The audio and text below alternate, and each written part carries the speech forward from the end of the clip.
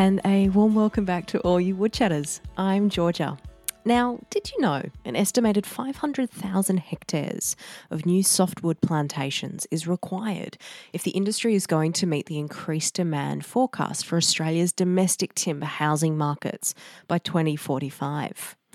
At the same time, local and export demand for hardwood timber has also been growing strongly. However, a lack of new investment in plantations could mean Australia has to rely on an increasing amount of timber imports in the future. But could a helping hand to increase the local timber supply be on the way from an unfamiliar ally? That could very well be the case, according to one particular team of researchers. Sam headed out to do some investigating.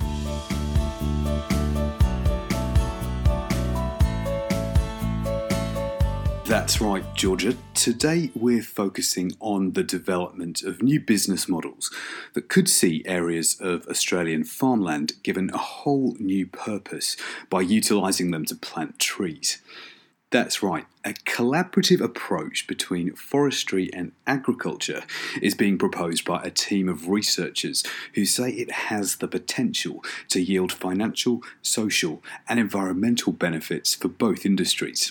The research was supported by Forest and Wood Products Australia, with funding from the Australian Government and industry partners including Midway, Australian Paper, 141, AKD Softwoods and HVP Plantations.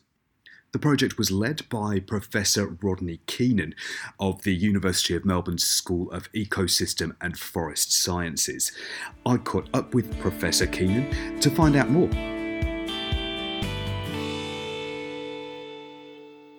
Well, the aim of the project was to look at new types of investment models that might stimulate more planting of trees in rural landscapes in Australia. So what we were wanting to do is try and develop new types of models where growing commercial trees was better integrated with farming. The background is that we haven't seen any new plantations established for about 12 or 14 years now, and the plantation estate's actually going backwards. Some of the hardwood plantations that were established in the 2000s, as they're being harvested, are being converted back to agriculture. The commercial imperatives were one aspect of the motivation for the research that, from my personal motivation, I could see that there were real environmental and on-farm benefits of incorporating more trees into farming systems. And why did you feel that was such an important area to look at? A strong motivator for me was to get more sustainable models for plantation investment that were going to last into the long term. We'd seen these short-term waves of establishment occurring, but we haven't seen any sustained long-term commitment. And so the outcomes of the research have been potential models that could be followed to enable some of this collaboration between agriculture and the forestry industry. What was involved with getting to that point? How did the research look? Well, the research had four broad components. The first was looking at the history of plantation investment. So we did a review of past approaches and looked at what worked and what didn't and what was still relevant in the current circumstances. Then we also did an assessment of the land base. So industry partners we were working with were focused on Western Victoria and the Gippsland regions. So we wanted to look at areas that were suitable for growing trees on private land, met certain conditions in terms of the productivity of the tree growth, but also from a commercial point of view. So we looked at the land base, found that there were significant areas that were potentially profitable, around 2 million hectares altogether across those two regions. And then within those commercially profitable areas, we surveyed landowners, undertook social research to try and understand the attitudes to tree growing, what their past experiences were, and what their interests might be in different kinds of models. Rod suggested we talk to University of Melbourne School of Ecosystem and Forest Sciences Research Fellow, Dr. Nerida Anderson, who focused a lot on the social research in the project. Nerida spoke to a number of landowners to ascertain what they perceive to be the main benefits and barriers to growing trees on their land. The barriers came in a number of different forms. Certainly one of the major barriers was time and the costs involved in establishing trees. Also, a perceived barrier with a lack of skill, not knowing how to get the best returns from planting trees. There was concern about uncertainty about what happens with the long-term growth of trees. There was also concerns about the opportunity cost of converting land that's currently being used for agricultural enterprises to forestry. So the returns that landowners saw had to be sort of at least commensurate with sort of returns they would be getting for the agricultural use of that land. Almost all of the landowners that I spoke to were able to identify a number of benefits of establishing trees on their land, of integrating the trees within their agricultural enterprise. This might be for improving productivity by reducing the amount of wind on the property or providing shade and shelter for livestock and also for pasture. Also for controlling water and soil erosion. Some landowners commented on how much nicer it is going to work when there's trees in the landscape. These benefits did not tend to be assigned to commercial plantations, which seems to me to suggest that if you can align the plantings for forestry so that they can provide a number of these co-benefits to landowners, then this provides an opportunity where it's a win-win basically for the landowner and also for the people who are needing the timber resource. And so I think probably the main take-homes is the need to have flexibility in the sorts of business models or investment models that are proposed. Some landowners want to have a lot of autonomy. They want to make a lot of the decisions. Other landowners are quite happy to say, well, I don't want to have anything to do with it. I just like to have the diversification of income and some sort of return from that. And so really it's important when we're developing business models to be able to align the model with what the landowner is comfortable with. And now a bit more from Sam's chat with Professor Rodney Keenan, who shared details of some of the other tactics that were used by the team during the research. We did a survey of the finance sector where, because capital is a limitation in a lot of these activities, so what kinds of models would the finance sector be interested in putting money into? We know there's a lot of capital out there looking to invest in real assets. What kinds of constraints are around that capital? What kind of objectives are there for different types of investors? The last component was around the business model design, where we brought together landowners, industry players, other interested stakeholders into workshops. And we took a kind of human-centred design approach using some consultants to facilitate that, to try and come up with these different types of models and identify what might work and what things haven't worked in the past. And so the models themselves, are they pretty flexible?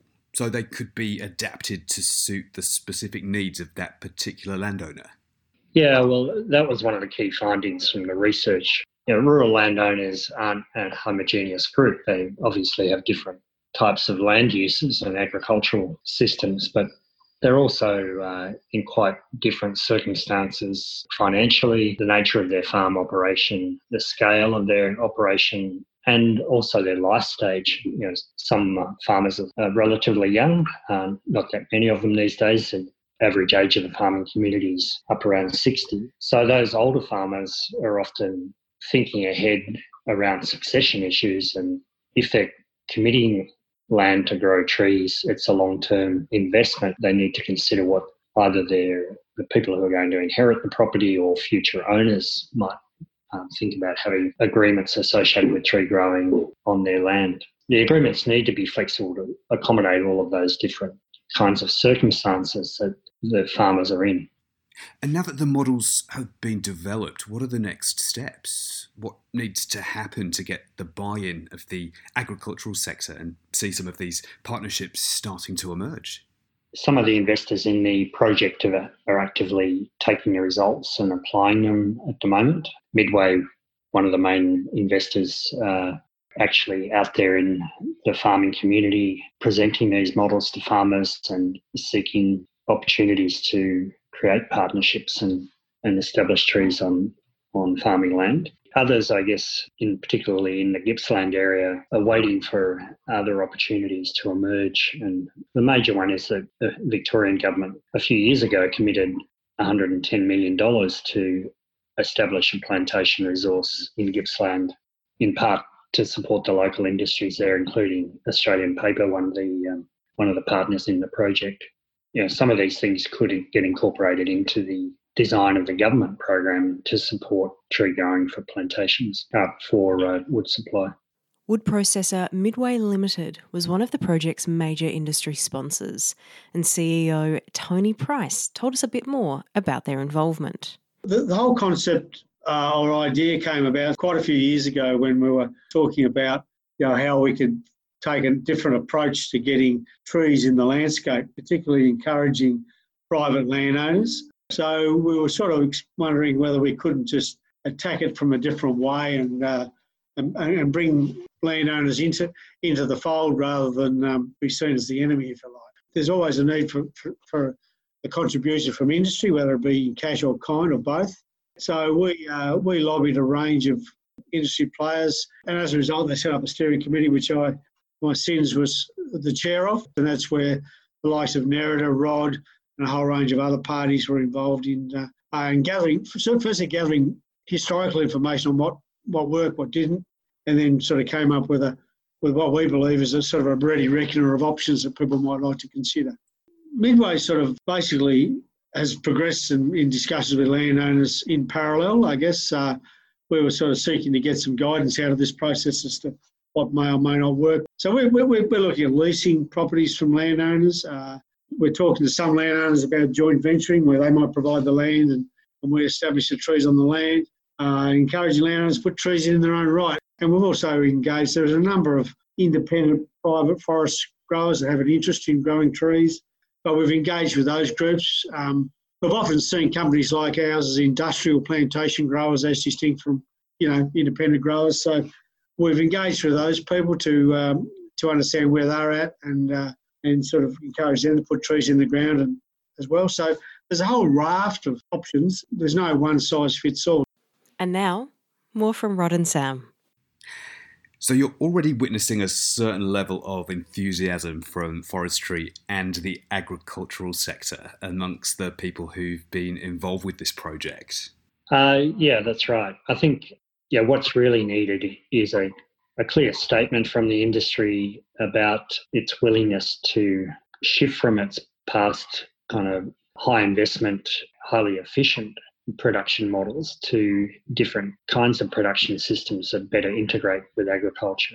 They might lose a bit in terms of efficiency, but they might gain that in terms of increased access to land and also a better working relationship with the farming community, where trees are seen as an integral part of agriculture, not a competing land use. And we feel that part of that, what we've recommended in the project is that the industry players who want to promote this activity and engage in it need to be out there talking to farmers, going to farm field days, being part of the agricultural community, and particularly working with the advisors to farmers. So farming's changed a lot in Australia over the last 20 years. The size of farms have increased. Farm businesses become much more commercially focused. And they rely on independent advisors like agronomists and financial advisors to help them make good farming and land use decisions. We have argued that they should be a real target for the industry, that advisor community, because they're going to be the ones that often need to be convinced that this is a good investment option for farmers. And to finish, Rod shared a bit about what to expect from the next stage of his team's work. Well, I'll just tell you briefly about a related project we've had with Victorian government funding. It's called the Growing Landscape Carbon Project. The project has involved developing an online platform which aims to bring together rural landowners who have land that they would like to plant trees on with investors in trees for different reasons. That might be timber companies, but it would also be organisations like Greening Australia or catchment management authorities, other conservation groups that want to plant trees more for environmental and conservation or catchment reasons. And so the platform provides a base in which landowners can register their property and get information back on its potential for different tree growing purposes. and then they can get information on the kinds of investors that are interested in growing trees in that area. Professor Rodney Keenan there of the University of Melbourne's School of Ecosystem and Forest Sciences. It's been fascinating to hear from Rod and his team about the work they've been doing and the potential positive outcomes, not only for the Australian forestry industry, but for agriculture too. We'll definitely be keeping an ear out to see how this one progresses.